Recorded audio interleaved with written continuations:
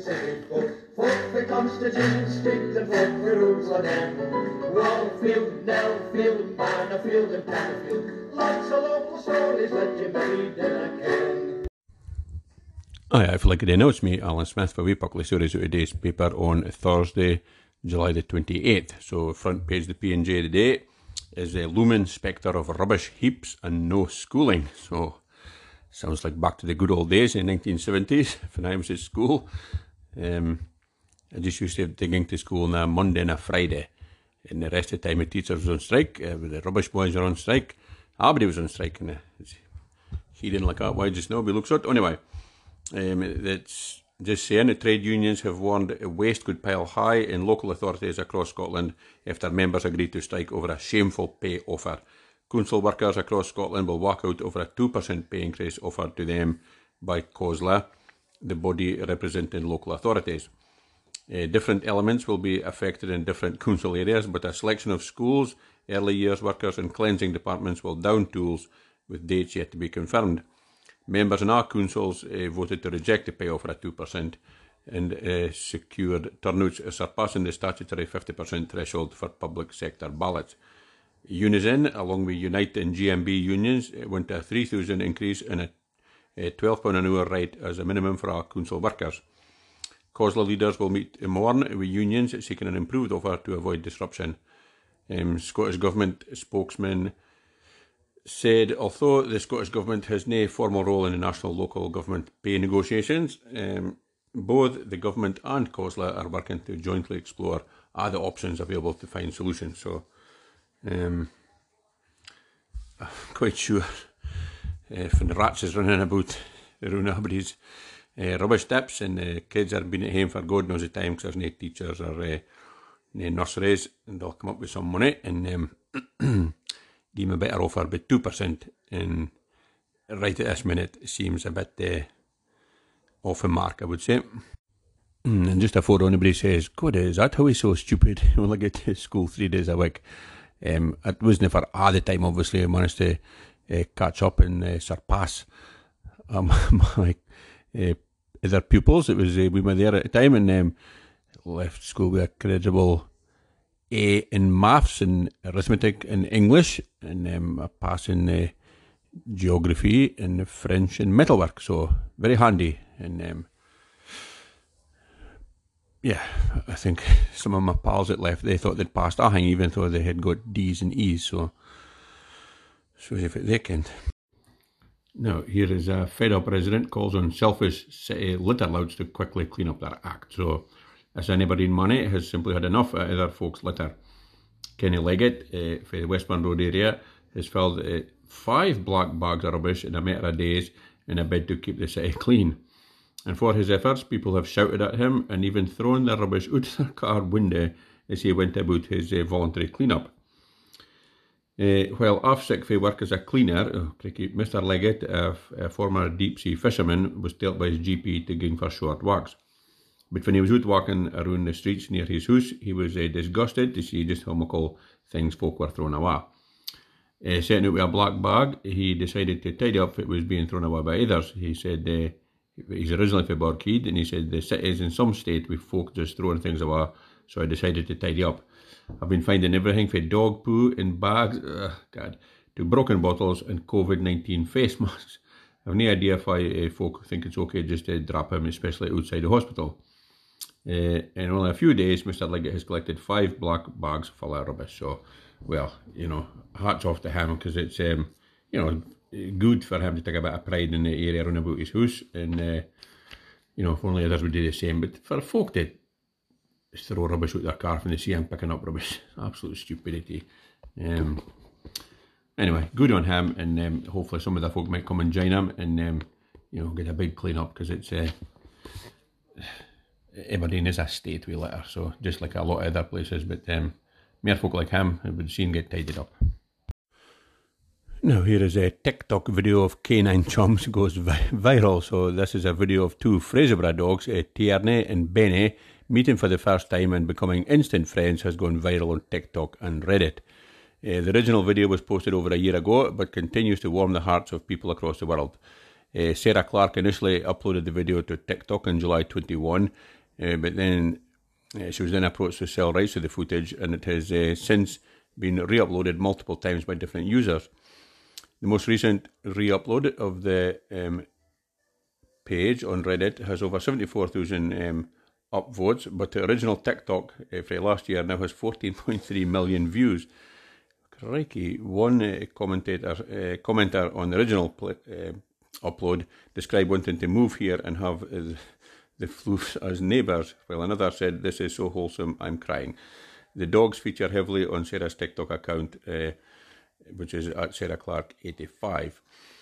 The puppy and the older dog in Sarah's videos are Bernese mountain dogs. Sarah said, a company bought the video from me last year, but I think random people just repost it. It's funny. I didn't expect it. I just posted it to show family and friends as us getting a new puppy. Tierney, the older and larger of the two dogs, belongs to Sarah's parents, and the puppy belongs to Sarah. So, well, there's a picture of them, and they're just cute as pie. So I hadn't actually seen it, but I'll have to have a look at it. But yeah, things like that just, give you a good feeling, and that's what it's all about. Now, here is a completion date for a £28 million Union Terrace Gardens project, impossible to state. So the anticipated reopening date of the first section of Union Terrace Gardens looks set to be missed again, though it's hoped by only a few days. First expected to open last summer, global events from COVID to the war in Ukraine, for that history with Union Terrace Gardens, have been blamed for the ongoing delays of the £28 million revamp of the Evergreen Park. A much-hyped soft opening of the Victorian sunken gardens was called off the last minute at the end of April. City officials blamed supply problems for the sudden cancellation.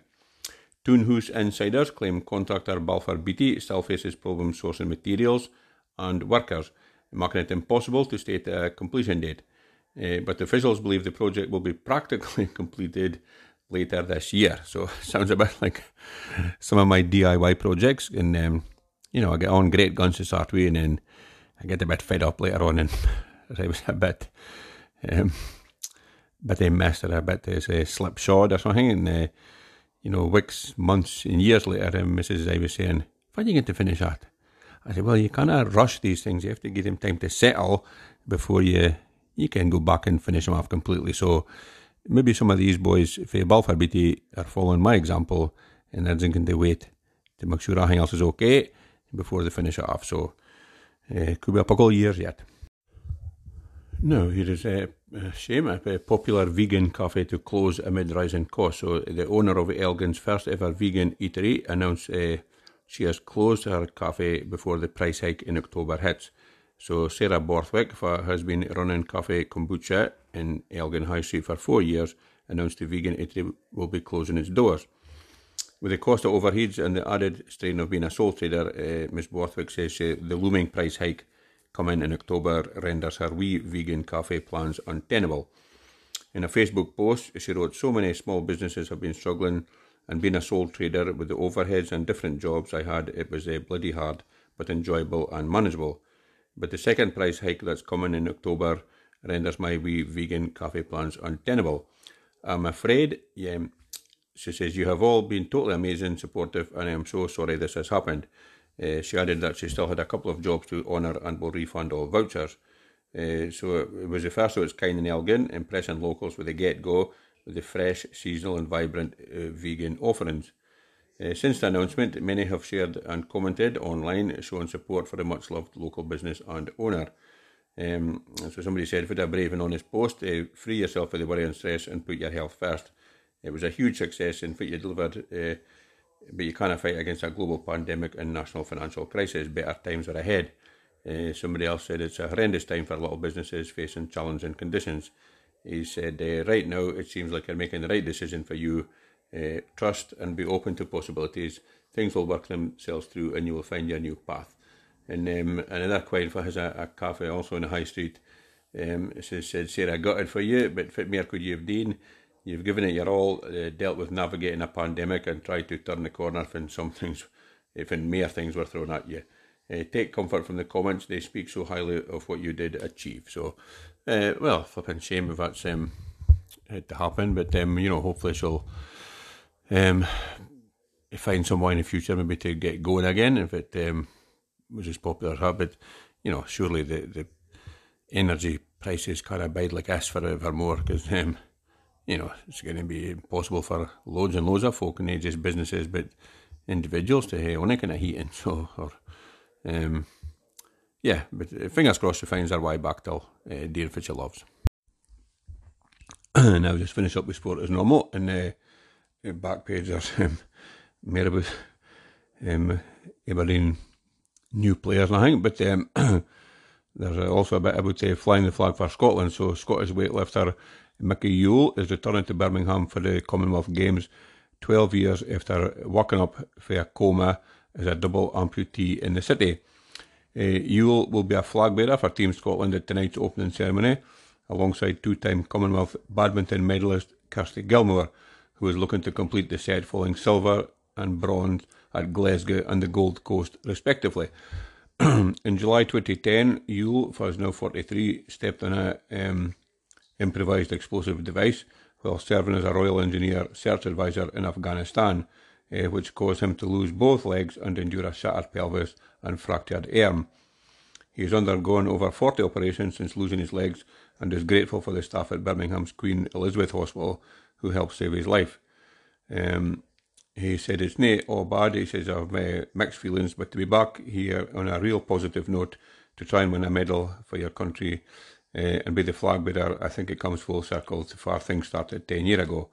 We'll take the day as it comes, but I'll be looking to medal, and it'll be the only thing that's on my mind." So absolutely marvellous, and definitely fits sports habit. So the opening ceremony is past now, but I didn't actually see it, but good luck to Team Scotland, and fingers crossed they can get a good haul of medals.